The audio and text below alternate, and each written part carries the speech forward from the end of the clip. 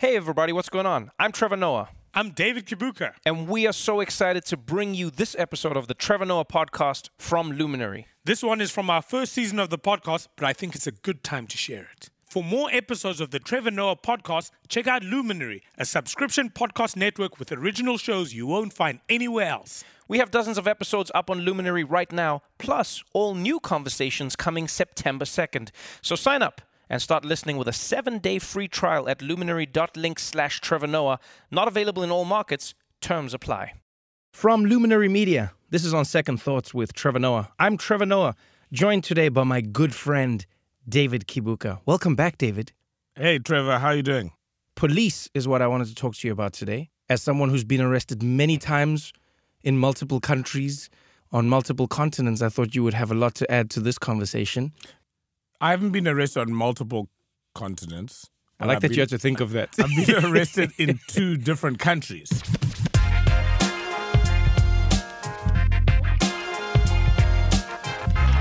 What were you arrested for in South Africa? Having too many tickets. You can't just say having too many tickets. Okay, having too many unpaid traffic fines. Do you know how we are in South Africa? Why are you pretending that... No. Why are you putting me in? What? Why are you putting me in? I've paid all my slate. tickets. I've paid all my... In fact, I didn't get tickets. Why? Because I knew how to speak to the police. Oh, okay, yeah. So... What were your tickets for? Some were for speeding. Not a lot for speeding, because as we know... In your my car?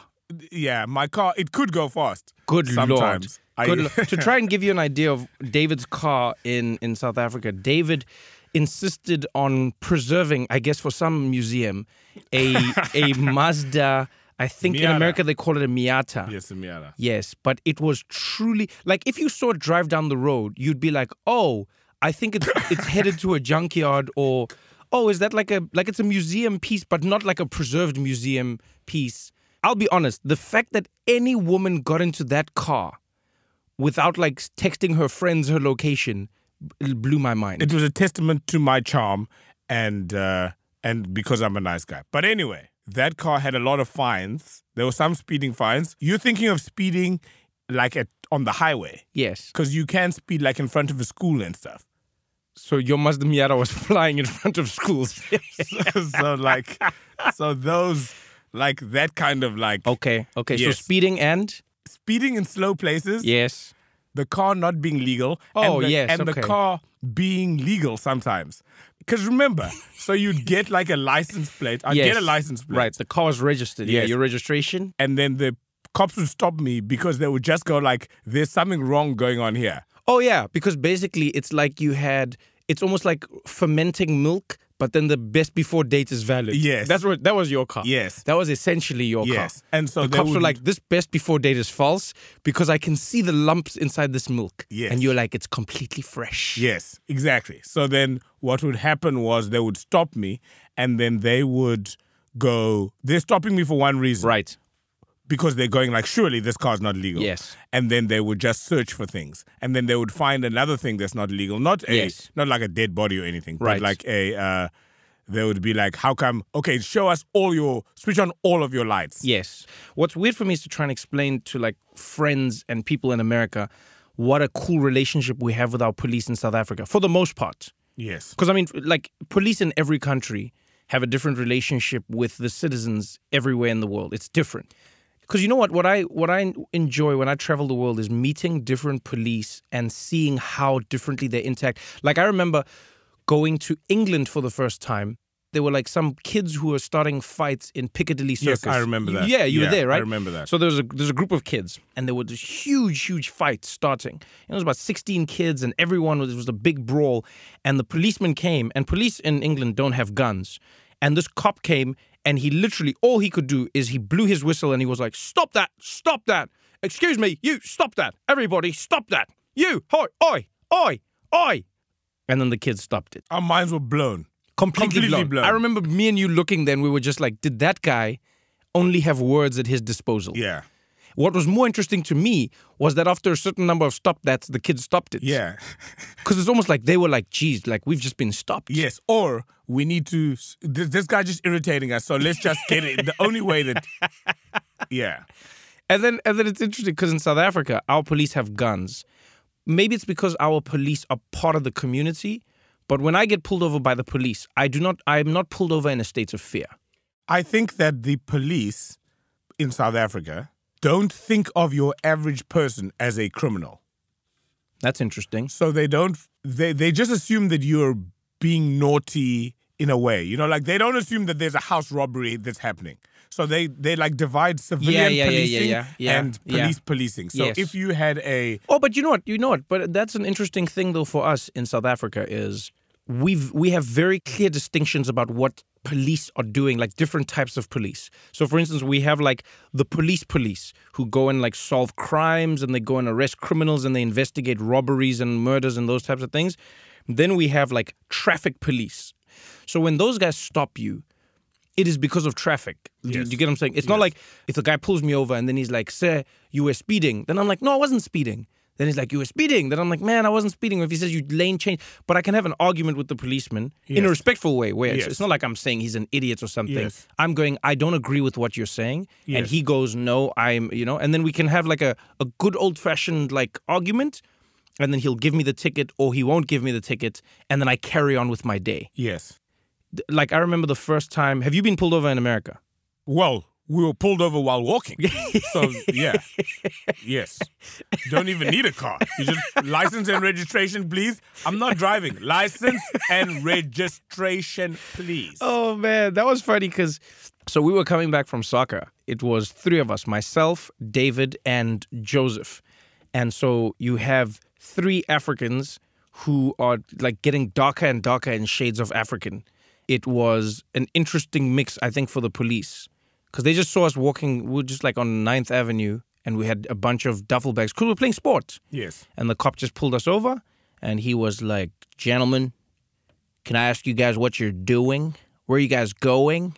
And we were like, we're going home. He's like, what were you doing? We were playing soccer. And he's like, can I see your bags? And what was interesting was, I don't think we realized we had been stopped. Because like at first we treated him like he was looking for, like asking for directions. Yes. Because it was so out of the ordinary. Yes. Yeah. I was waiting for him to be like, do you know where, like, Halal Guys is? Then I'll tell him, yeah, I think it's on 53rd? 53rd, maybe? And there's a gun pointed. Then you're like, sorry, there's a gun in my face. American cops like their guns. Yeah, they do. America likes its guns, remember? Because in South Africa, we don't like our guns in the same way that America likes its guns. True. Like it's, okay, here's the thing. I get why a cop would, like, hold their gun in a gun state. But in New York, I was surprised at how many times the cops would like, you know what I mean? Like they treat their guns the way we treat phones. Because I'm always checking my phone. Yes. It's almost like those guys are always like, I wonder if she DM'd me back on my gun. I got it. Let me check my gun again. I think she DM'd me. You up? You up? But it was weird. And then he stopped us, searched us, sent us on our way. And then I remember at the office the next day, we told people the story and they were like, you got stopped by the cops? That's crazy. And no one else in the office had ever been stopped by the cops. We'd been in New York for less than a year and we'd been stopped by the cops. One thing that I will say is that I don't mind, maybe because of my car and my general vibe, I don't mind being stopped by the cops. Neither do I. But in my mind in South Africa, the cops are like sort of hall monitors in a way. Right. They're just driving around going like, yo, stop doing that. Can I see this thing? Pull up Do you your have pants. That? Yes. And then so I never feel in danger. I don't mind getting stopped.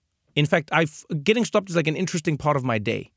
You know what I mean? Yes. So I'll give you an example. One time, I was driving in Johannesburg. I was going downtown. There was a roadblock. And the cops pulled me over.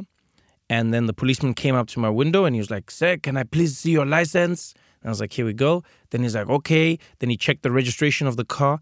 Then he's like, sir, I need you to step out of the vehicle. Then I was like, why? Then he said, because I want to search your car. Then I was like, what are you searching the cars for? Because they're searching every car. Yes. Then he said, we are searching for weapons and drugs. Then I said, but I don't have weapons or drugs. Then he was like, you don't have? Then I was like, no, but you can search. Then he's like, no, if you don't have, that's fine. Then I drove away. Yes. And like, I didn't even think this was a weird, I was like, no, I'm saving you time here. I mean, now people think it's crazy. But in my head, I was going, no, I get you're doing your job. Yes. And I can save you some time. And then my friend Kaya tried to do that once. I told him what happened. Then he was like, wow, what a great way to get out of drinking and driving charges. And then one day he had a bit to drink. And then he thought it was just like a Jedi mind trick. And they said, sir, we need to breathalyze you. And he said, go ahead, but I haven't been drinking. And the cop was like, oh, okay, let's go ahead. Then he was like, wait. Maybe I drank a glass or two. Yes. Maybe I drank a glass or two. Don't go ahead, but I have been drinking. In my mind, it's not harassment. They are just constantly checking that, just like their hall monitors is a nice way to put it. And so when I got pulled over in America repeatedly, I was like, oh, it's the exact same thing. Yes. Until I found out that all of my white friends and all the white people we work with have never, and when I say never, I'm not exaggerating, have never been stopped or pulled over in their lives. And so now, to be fair, I'm a black person. And so as a black person, I understand that the world is a certain way. Like there's racism. Yes. There's no, I mean, not to say that people are racist, like everybody's racist, but I understand that people have certain prejudices, just like I have certain prejudices. And what I feel is if I'm going to be a black person in America, cool. But then why do I have to be killed? That's the real, if you're going to stop me, because you were talking about stopping. Yes. If I just tell people that, guys, I get stopped a lot, and then I have to show them all this kind of stuff, and then I keep it moving. Yes. Then I would understand, you got to do your thing. You grew up in a racist world, you got to do your thing. You know, like sometimes you want to get that racism out, and then you see a black person, and you're like, I got to get it out. You know, that kind of thing. Cool. So I'm there for you, as I'm very much there for you. But then there are levels. So you can come, if I'm with a bunch of white people, let's say. Yes. And then I'm the black person in the group, and the police stopped me. And they were like, we want to search you. And then they searched me only. Yes. And then my white friends were just looking at me being searched. And then they said, okay, fine, you can go on. Then most people would be like upset. They'd be like, I can't believe, you know how sometimes white people are. Yeah. Then they would try and protect you. David, can I just say, oh my God, I'm going to like launch a complaint.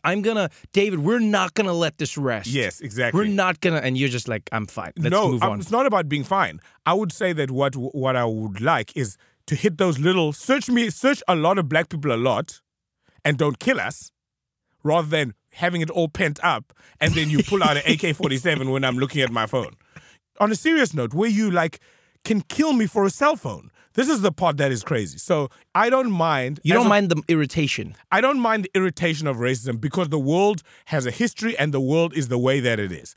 So it's like, but when it starts to impact me in these extreme ways, then I'm like, no, guys, we need to, you know. I remember in South Africa, cops would pull me over because my car was nice. And then like one cop said, he pulled me over. And then I was like, is something wrong? Then he said, the only thing that's wrong here is that I'm not inside this car with you, my friend. Then he's like, yeah. This thing looks fast, my man. Now, flash to America. I get to the US. Jerry Seinfeld told me to go driving. He was like, Trevor, you got to drive. And I was like, Jerry, you can't drive in New York. Then he's like, that's a myth. And so Jerry told me, he said, you should rent a sports car on a weekend, and then you should go drive in the mountains in New York. And he told me about these fantastic roads that are out in the mountains, and I was like, this is amazing. And it's having a great time, it's beautiful, twisty roads, and it's gorgeous. We've driven it. I think I've taken you. And I'm driving, a cop car pulls me over. Now, mind you, where the car pulls me over, it's just like there's a bunch of us, we're at a giant roundabout. You know, so everyone's driving slowly, license and registration, thank you very much. Then he's like, sir, do you know why I pulled you over? I said, no, officer, I don't. Which, by the way, I don't like that question. I don't know why it's got to be like a multiple choice. Just tell me why. I don't understand why I'm doing your job now.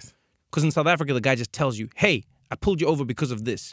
And then America's like, do you know why I pulled you over? I'm not, even if I knew, I'm not going to tell you. Do you think I'm going to be like, is it because my car's not registered, officer? So he's like, do you know why I pulled you over? Which guillotine would you Exactly. like? So he's like, do you know why I pulled you over? Now, remember, I've just come to America. I'm in the mood of South Africa. It's beautiful. The weather's great. I'm driving around in the Catskills or whatever it's called. And so he said, do you know why I pulled you over? And I said, shouldn't you be the one telling me that? Good times. I mean, this is humor. You know what they say. A laughing jury is not a hanging jury. Turns out that's a lie. That's a lie. They can laugh because they're hanging you.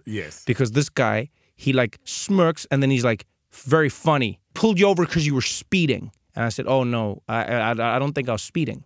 Then he's like, you were speeding. I'm telling you were speeding. Then I'm like, a second ago, you didn't know why you were pulling me over. Now you're telling me that you know it's because I was speeding. Then he's like, I know you were speeding. I said, okay, how fast was I going? Then he says, you were going at least 60 in a 40 zone. Then I was like, at least. But I was like, how fast exactly was I going? And then he gets angry. You were going at least 60. Then I was like, at least? Where's your radar gun or your laser gun or whatever? And then he's like, I don't need one of those to know how fast you were going. I was parked. I saw a bunch of cars drive by, and then yours flew by, and I saw you were going at least 60. Then I was like, okay, like now here, my man, we need to pause because speed is relative. The car I was driving in was loud. It was loud and it was a neon color. I didn't choose this color. It's the only car they had available. So the car looks and sounds like a douchebag. I'm not going to front. I would pull me over as well. In fact, when the cop pulled me over, I was like, yes, you're doing the right thing, cop. Yes. I would pull me. This car's meant to be pulled over. It's a douchebag car. Yes. So this guy's telling me how fast I went. He has no proof whatsoever. He just goes, I feel like you were going fast. Yes. Proceeds to shit on me. Then I said, no, I reject your premise completely. Lost his shit. Took my license, took everything. Then he's like, I'm going to lock you up for reckless endangerment. I'm going to get out of the car. Like, it was now this chaos. And now my passenger's American. And my passenger, he was like, we are going to die. Yes. Because the cop, like, took everything, left and went to his car. And then my American passenger turned to me, my friend, and he was like, dude, please shut up. You're going to get us killed. I was like, get us killed for what? I've never seen a person so terrified because he'd been quiet the whole time. Yes. And then when the cop left, he spoke. And he's like, please, when that cop comes back, just say, yes, officer, no, officer, I'm sorry, officer, yes, officer, no, officer, I'm sorry, officer. Yes. I saw the terror of my American passenger. Black American passenger. Yes. Yes. And then I was like, oh, I'll almost do this for you because you are not having a good time. Yes. And then the cop came back to the window. And then I was very much like, yes, officer, I didn't mean to insinuate or say that you didn't know what you were doing, officer. I was just, and then the cop was like, yeah, look, just don't, there's kids out here. But then I haven't gone driving there ever since. It's a weird feeling to think that a traffic stop could end your life. Yeah. You know what I feel bad for? I also feel bad for police who are great police. And then we have these bad apples who are doing a terrible job. And the job is so terrible that we tarnish everyone. It's an interesting thing to say when you say bad apples, because some would argue the bad apples argument is nullified by the fact that fellow police don't rat out bad apples. Does that make sense? Yes. So it's like there are police who enable bad appleism within their departments. Yeah, I agree with that. If you're in the police force, you have come to police the public, not to police the police force. So what you need is police of the police. I disagree with that, though. I think you are there to enforce the law. You're not there to police people, in my opinion. And if a law has been broken by a policeman, then it's still a law. Yeah, no, I agree with what you're saying. But what I'm saying, like, okay, we have the police, and yes. Imagine they look out to the public. But then my problem is then who polices the police? That's what I'm saying. So we need another police force. But then who polices those police? Then we need another police force. Then who polices those police? Then we need another police force. At the end, we're all judged by God. That's where you're going to end up. Yeah, no, yes. Yes. So we need police who just come and like walk around in the police station and where the police are like, oh, here comes the police. And they just do that exact stuff. Jesus, can I tell you how funny that would be? They do that at the cop shop. Can I tell you how funny that would be? They're like, here comes the policeman. That would be so funny, dude. If there were police, you know what would be a cool police force? Is a police force comprised of minorities or groups that have been disproportionately targeted by police. Yes. We make a minority police force that polices police. Yeah. But same thing, stop and frisk. Yeah, all of everything. Like where the police go like, shit, it's the police. Yeah, perfect. Yeah. That's right. It's the police. Yes. Hey, man, you know why I pulled you over, man? Yeah. I'm drinking my coffee. Back up. Then they like just, in the office. And they slam in the office. All of that. Frisking. Yeah. Kowalski. Yeah. Get up against the wall. Shut up. Show me your reports. Yep. There are those who enforce crime on the streets. There are those who keep us safe. And then there are those who keep us safe from those who are supposed to keep us safe. Yeah. It's the police. Whip, whip. Police. Dun, dun, dun, dun, dun, dun, dun. Police. Yeah. Dun, dun, dun, dun, dun, dun, dun, dun, dun. Ooh. It's the police. Yeah. They follow. They're just behind the police. At a stop. When it happens, then the police arrive. Cop comes. Excuse me, sir. Do you know why I pulled you over? Hey, man, you know why we're pulling you over? God damn it, I'm trying to do my job, and I'm doing my job. That's right. It's the police. Yeah. That would be fun with with like a backwards siren and everything. Yeah. Whip, whip. Yeah. The craziest one would you'd see how police would run. Like when they're like, where are the police running away? The police are here. Well, you know what? Actually, Dave, it's funny that you say, what are the police doing? Who are the police doing it to? And why are they doing it? Because today we're very lucky. We're joined by Edwin Raymond. He's an officer with the New York City Police Department. Now, he's not a guest, Dave. We just need to talk about your unpaid traffic fines. Edwin is part of a group of 12 NYPD officers who have sued the police department to end the use of arrest quotas. So, Edwin, welcome to the show. You are, in effect, you are police right now. Yes, sir. Thank you, brother. Thanks for having me, guys. Welcome to the show. Welcome. This is let's start at the top. Black policeman. Yes. Is that a paradox? Because a lot of people feel like you cannot be a black person and be a policeman in America because the two are contradictory in terms of what they're trying to do. It makes sense. Basquiat actually has a famous painting called The Irony of a Negro Policeman, speaking to that. Civil rights movement is when you saw an increase in blacks in law enforcement in the United States. Right. With the belief that once we get in, our minds will get in and therefore uproot what's wrong and fix it. Mm-hmm. Unfortunately, 5 decades later, that's not really what has happened with increase of people of color in law enforcement. How long have you been a police officer now? This is going on 11 years. 11 years Yeah. in the NYPD. Yeah, I started real young. How young did you start? 22 years old. 22 years old. Mm-hmm. Did you always want to be a cop? No. It was a couple things put together that led to that decision. The main thing is actually to do what I'm doing now. I didn't think I'd do it as a whistleblower, but I knew I wanted to see what was going on because, I came from a high crime area. And around the age of 15, I started getting mistreated by police officers. Right. And, by 18, 3 years of this mistreatment, stop and frisk, you name it, I just got so frustrated. And I said, you know what? I need to join this thing to see what I can do about it. Wow. Yeah. I think it's two things for me. It's optimistic and it's admirable at the same time to believe that you can join such a big institution to become part of the solution. So you join at 22. Correct. You're in the police force. What is the training that a police officer gets? So, I came in with very critical, fine-tooth comb, seeing exactly what leads to the experiences that, I'm having, my friends are having, and black men are having all over the country. And I was actually really shocked at how good the training actually was. Really? I was absolutely shocked by that. The training, you learn police science, you learn the law, you learn constitution law. Then there's physical training, certain tactics, use of force. You learn a plethora of things that you're going to need to go out in the field. And then there are things that you have to learn in the field. Some things, in theory don't always translate so well. So You're saying that the training was actually good. I was shocked. So now, because in the last while, we've gotten this information that the training is very aggressive and it was like overly aggressive. That's what the media seems to be, the narrative that seems to be there. What I ended up learning immediately after the academy was the existence of arrest quotas. Every month we had a certain amount of arrest summonses and stop and frisk that we had to effect. And I realized that's all that mattered. Everything else that a police officer is supposed to be responsible for, they couldn't care less about. It was about those numbers. And the reason was that's what's incentivized. So fundamentally, what is an arrest quota? What does that mean? Like my quota when I was a rookie, I had to arrest at least 4 people a month. I had to issue at least 20 tickets a month, and I had to stop and frisk at least 10 people a month. No, I don't understand. Like they give you the yeah, number. but I'm saying that makes no sense though, because what if there's nothing happening though? Exactly, and that's why we start to get the issues that you're seeing, that become viral.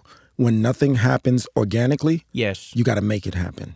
So what happens if you don't hit your quotas? You start to suffer retaliation, and it starts to hurt your career, drastically.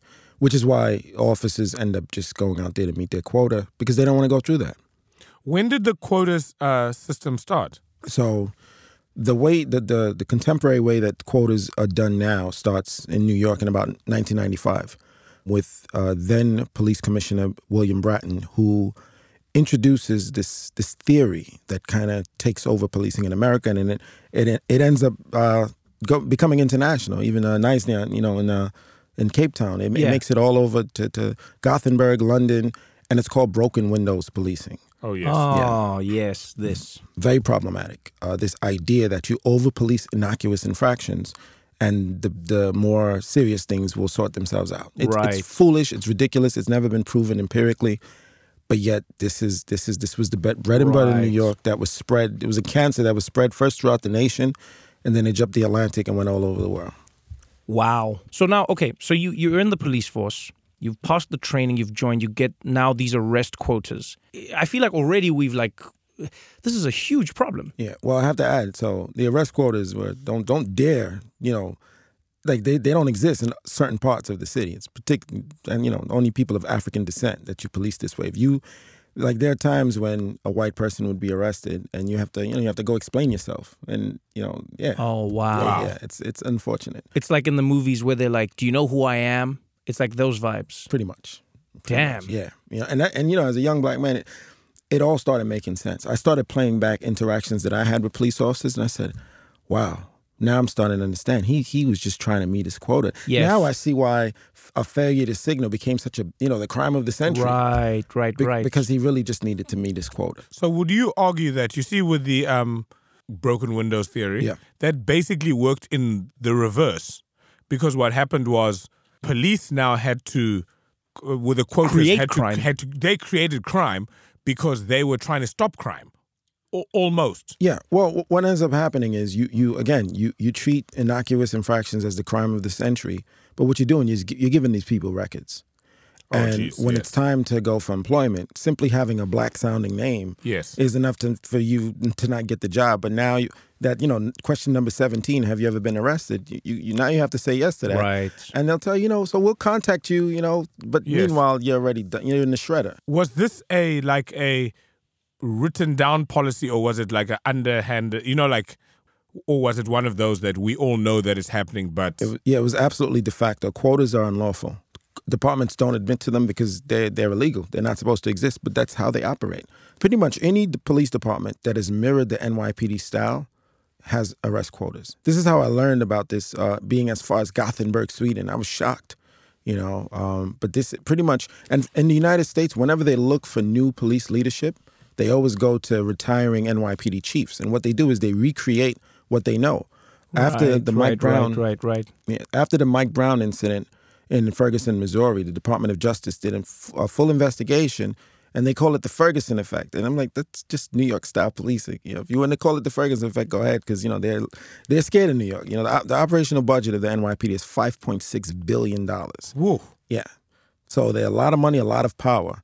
As a police officer, let me ask you this: What's it like? Take us through a day, like on the beat, for instance. Like, have things changed now that there's camera phones? Has policing changed? Has it gotten better, or are we just living in a perpetual state where it goes up and down?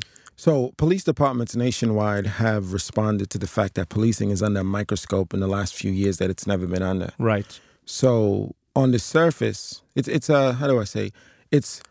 new hardware running old software. So on the surface, it looks different. Okay. But in reality, it's the same seemingly antiquated stuff that's still playing. Here in New York, I can speak to, obviously, is where I live and work. The department realizes it needs a different image. So there's a big PR thing going on with neighborhood policing and all these other terms. The changes that have taken place, because there have been changes, are not because of the department taking initiative from within. They come from federal lawsuits. Yes. Which is why myself and 11 other colleagues, we decided, let's do it let's be the plaintiffs. Let's not just be that witness that's a cop that's willing to speak on behalf of the people. Right. Let's be the plaintiffs ourselves. Because if we can make history as witnesses, what can we do as plaintiffs? And this is, why we decided to sue, which is, the police department is not designed for dissenting opinions. I was about to say, like, it does not seem like a welcome thing to do, because in many ways the police force is like a military institution. You don't go against your platoon. You know what I'm saying? Let me ask you, this group of you who are suing the department now, first of all, what is the racial makeup of the 12 of you? All people of African descent, Black and Latino. So is there an attitude towards that in of itself? Absolutely. In terms of the critique. Yeah, the critique from inside the... Absolutely. You know, we're lazy. We simply came to get a check. We're trying to win the ghetto lottery, which is a term meaning for people, Black, non-white members of the department who sue for discrimination. Yeah. They call it the ghetto lottery. You know? Oh, wow. Yeah. Thanks, colleagues. But yeah, so yeah, that right there is already frowned upon. But I'm honored to be in a position to say there are many white officers who also call BS on what's going on. They know this stuff is wrong. Granted, they have a higher price to pay if they were to speak out because they live in saturated environments. Oh, right. They live cop. Yeah. That's They have neighbors. Every other neighbor's a cop. So you speak out. You know, I still live in the hood. I go to the hood. People embrace me. They speak out and go home. It can be problematic for even their children. Dad was a cop. Brother's a cop. Exactly. Neighbors a cop. Cop friends. Cop barbecues. Cop Memorial Days. Cop everything. You are cop community. Exactly. Do you think your style of policing is affected by the fact that you still live in the hood? Absolutely. Absolutely. I empathize with the people that I police. I know what they're going through. I know what they've been through. I understand the situation from a different angle. Right. You know, I still do my job. I still effect arrest when necessary. But at the same time, I'm able to be, you know, to police in a very unorthodox style that we still achieve justice without having to be overly aggressive. Yes. Yeah. Isn't it like in the movies, you know, in the small town sheriff kind of vibe? Yeah. Who knew everybody and was able to empathize because he knew everybody. Yes. Yeah, it was like, yeah. The guy who would say, now, David, how many times I got to tell you to lay off that alcohol? Come on, man. Let's get you home. Yes. You know that vibe? Because you're like, he's not a criminal. He's just like, man, he gets like this when he starts drinking. David, let's get you home. Yes. Let's get and you in the car. That one was really dangerous. And, you know. But now imagine if that sheriff had a quota. Oh, yes. Okay. Oh, wow. You got to treat David very different. Oh, David, I'm sorry, man. I know you just had a few drinks, but I got to lock you up. And then I got to stop and frisk you. Exactly. And then I got to lock you up again. Because there's only 10 of us in this town, David. So I'm going to need to lock you up a few times. I got to meet this quota. Exactly. I know this makes no sense. So the quota, that's procedurally, you know, something that needs to be changed regarding procedure. But there's still the culture. That's another thing that I've that's the witnessed. thing I was going to ask is like, why wouldn't every policeman be against the quota? Because of the culture. That's where the culture kicks in. The type of discriminatory practices and racism today comes from blatant racist times that get interwoven into the policy and thus the culture. So this is why the average cop today, when the community is outraged, they feel attacked. Like, I'm not racist. What are you talking about? Yeah. It's like, yeah, but if you simply blindly do your job and meet your quota, that's racist policing because the quota is only in Black communities. But you know, you have to really dissect it for them to see that. Many colleagues I used to discuss these things with. Yeah. And it took a few conversations for them to realize, oh, wow, that is wrong. So, yeah, man, this is why the community is outraged.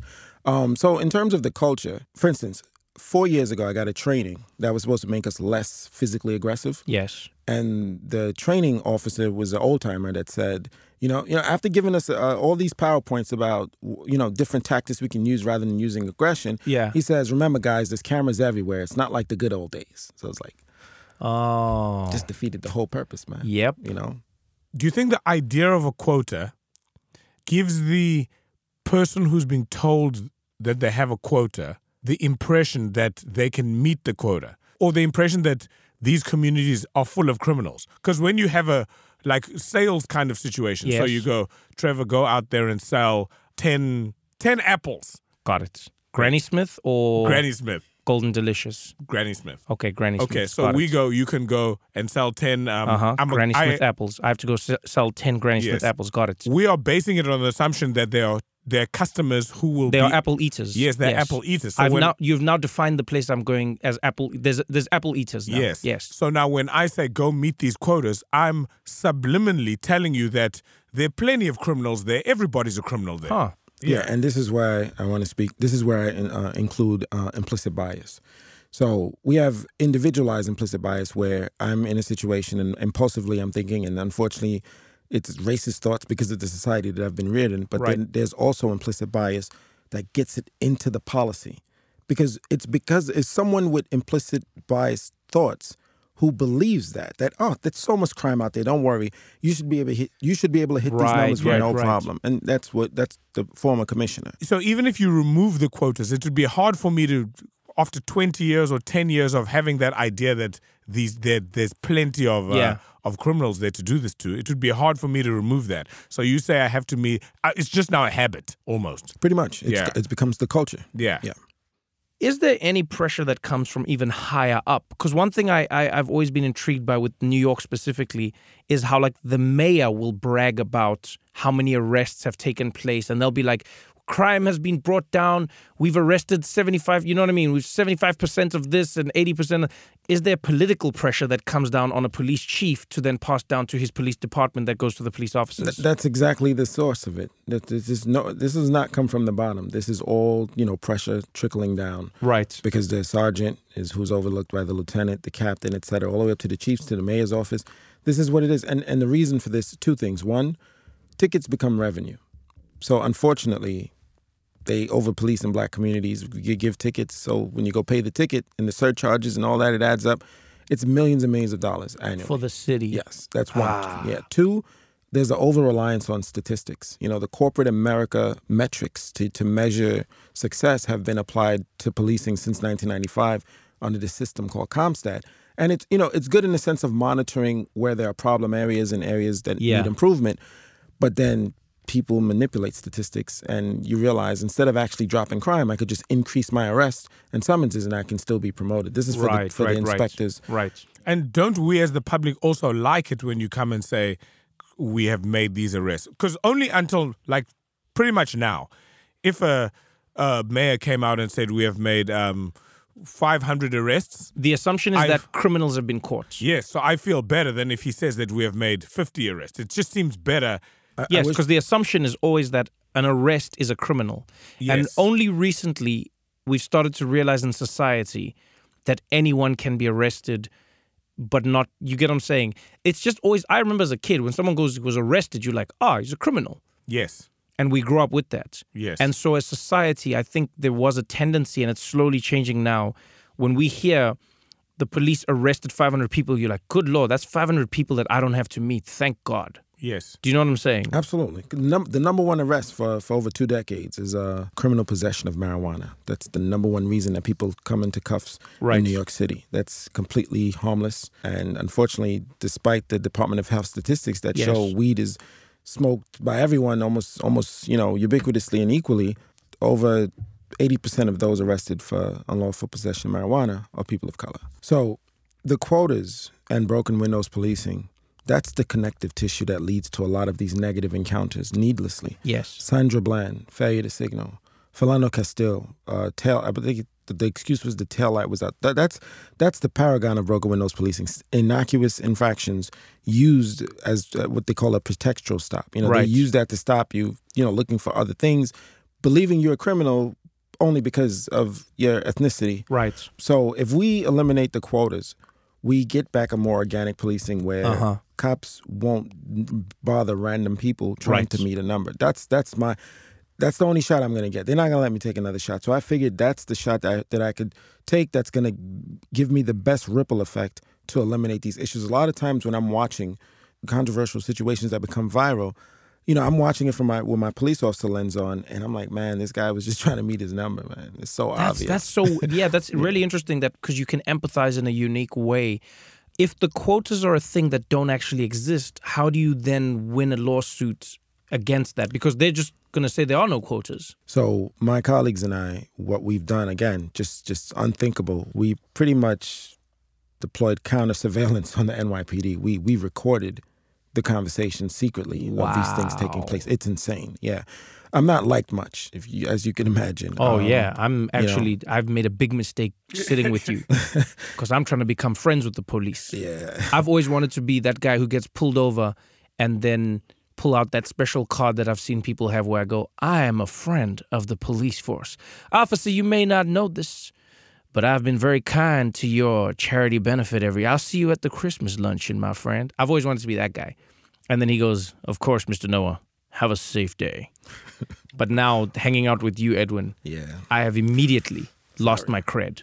Let's talk about some possible solutions. So we know the lawsuit is what you're aiming for. Yes. But what we like to try and do on this podcast is fix the world. Yeah. It makes us feel like we're doing something. Let's do it. You know? So let's propose a few changes to policing in general. I'm going to run for mayor, Dave, and then let's change these things. And I won't make the same mistakes that de Blasio's making. My child will not have an afro. And I will stay out of the sun for a while. So that when I'm in the picture, you go like, yeah, we're not afraid at all about what's going to happen here. Yes. But then when I come in, we enact change. Change upon change, my friends. All right, so first things first. I'll propose something, and then Edwin, you're going to propose something, then Dave, you propose something. So the first thing I would propose is this. Every police officer can only police the area that they live in. Are you against or for that? I'm with it. Why are you with it? It's hard to blindly enact a quota on somebody that you're going to run into when you're going to buy milk. Yeah, that's my proposal. All right, what's your proposal, Edwin? Being that the quotas are not through everywhere in the nation, but one thing that is, it's bigger than policing, but it'll definitely help policing, implicit bias training. You know, these impulsive, racist thoughts that we all have, despite who we are, we all have them. We need to acknowledge them and correct them so they don't affect our actions. It's interesting that you say that we all have. All. Because I will say this. I have been shocked in America by how some Black and Latino police officers will interact with Black and Latino people, where sometimes they are like more intense with them. And you're just like, wait, but you're Black. Like, how are you? Do you know what I mean? There's almost like that, like more of an aggression of like, you're making us look bad, you little, you know what I mean? It's like, do you find that in the department as well? That was actually the proverbial straw that broke the camel's back. It was after an experience like that I decided, all right, I'm going. Because it was a Dominican cop that just embarrassed me. He embarrassed me. He tossed me onto the fence, illegally searched me. I think he even left I was walking with my girlfriend at the time. He even gave her his number on a piece of paper. No ways. I swear. I was 18 years old. Wow. And I'll never forget that. And then I remember thinking, because before that, all the interactions were with white cops. Yes. So, at 15, 16, 17, he's white, he's racist. Right. But then when it was that cop, I was like, wait, what? He's Black. Why is he treating me this way? And I said, you know what, let me go see what's going on in this place. Yeah, that's like an interesting, difficult conundrum that I try and explain to people all the time. I do not think that most police are racist, but I believe that the police force itself benefits from racism because the police force and the way people can apply their force is over or under monitored depending on which group they're applying that force to. Yes. And also someone who is racist that gets into the police force, because of the design of the system, yes, they can just completely practice their racism and it gets viewed as good police work. It's rewarded. Yeah, it's dangerous, man. He's a hardcore cop. Yeah, that's it. Yeah. All right, Dave, what's your suggestion? My suggestion would be that you get the cops to fall in love with Black Americans the way I fell in love with Black Americans. Because I came to America just recently, but I've been in love with Black Americans my whole life. And that's because I saw, Eddie Murphy, Delirious, Raw,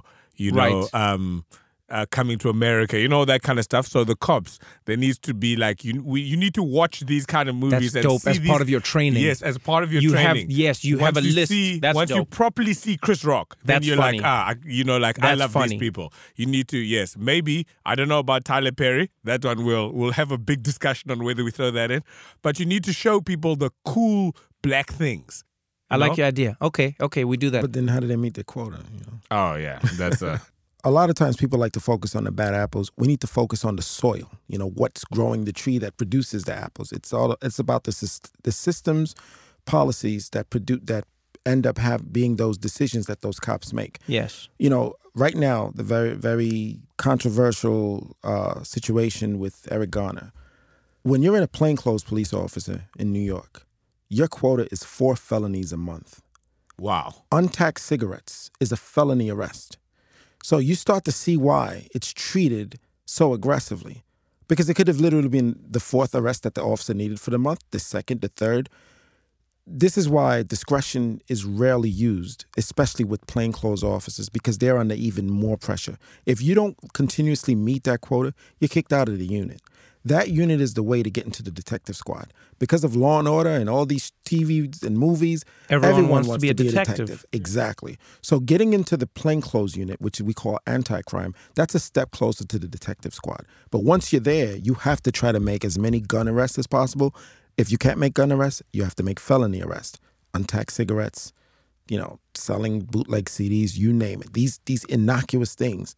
Edwin, thank you so much for joining us, brother. man. Thanks for having me, kids. Good luck with your lawsuit. Yeah. And good luck genuinely, on a genuine level, working in a department as a whistleblower and as somebody who's trying to fix something within a system that does not seem like it wants to be fixed. Yeah, it's Sometimes I even look in the mirror and say, "What are you doing, Edwin?" Go find something to do. But then I realize literally millions of people are going to benefit from this, and it's it's an honor to carry that burden.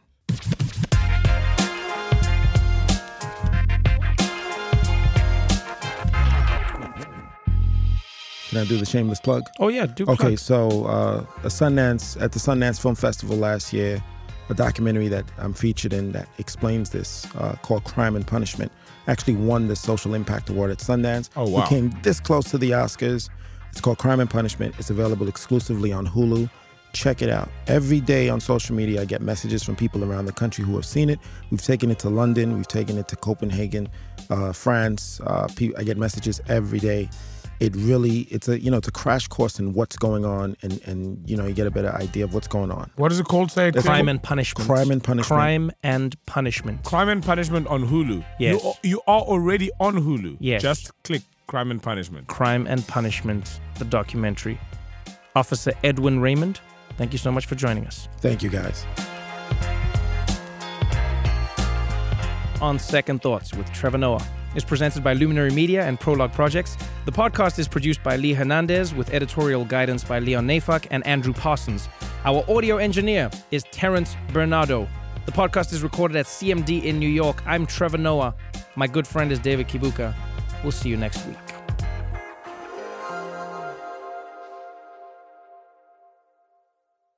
If you're enjoying this conversation, join us over on Luminary for a full catalog of episodes from the Trevor Noah podcast, plus even more coming September 2nd. Go to luminary.link/trevornoah to subscribe and save up to 40% when you sign up for an annual plan. Not available in all markets and subject to local currency. Terms apply.